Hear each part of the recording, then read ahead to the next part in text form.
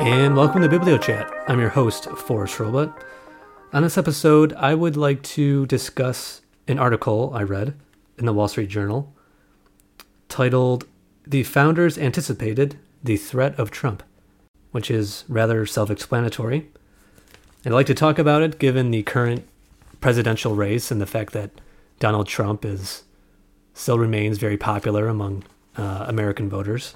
And so what he writes about is that the American founders, specifically James Madison and Alexander Hamilton, that when they were organizing the organization of government and the Constitution, a key concern they held was that demagogues would incite mobs and factions to defy the rule of law.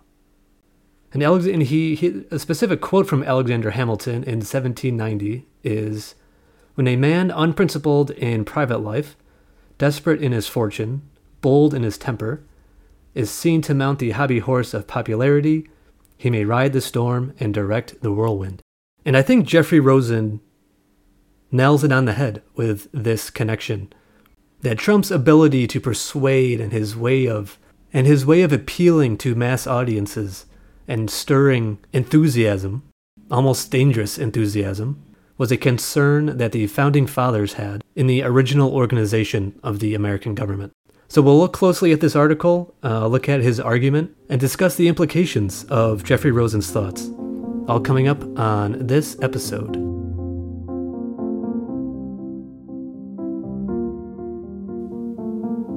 So I think what's interesting after reading Rosen's article is how the original founders of America always had this fear that an individual could threaten this system that they carefully organized with this separation of powers of government.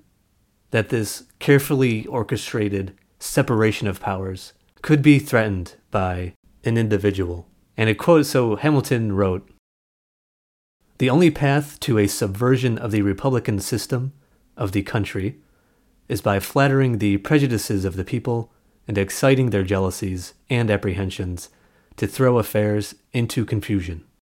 So are the riots a reflection of this? Or Trump's rejection of the election results? So Rosen describes the current federal indictment against Trump. President Trump attempted to overturn the results of the 2020 election by conspiring to spread such convulsions and disorders through a series of knowing lies. The indictment alleges that soon after Election Day, Trump pursued unlawful means of discounting legitimate votes and subverting the election results. There are critics of this indictment, and they argue that even if Trump did attempt to overturn the election results, his efforts were not illegal as long as he legitimately believed that the election had been stolen. But as Rosen says, that will be difficult to prove in court. So it'll be very interesting to see how this plays out with the next presidential election. Despite this indictment against Trump, the evidence of his subversion of the election, he still has this very strong support. And he has this ability to persuade, this ability to garner support. And in several polls I've seen, he is the leader. He's still the front runner of the Republican Party. So the Republican debates will be next year. And I don't know about you, but I've got my popcorn ready. Thanks for listening.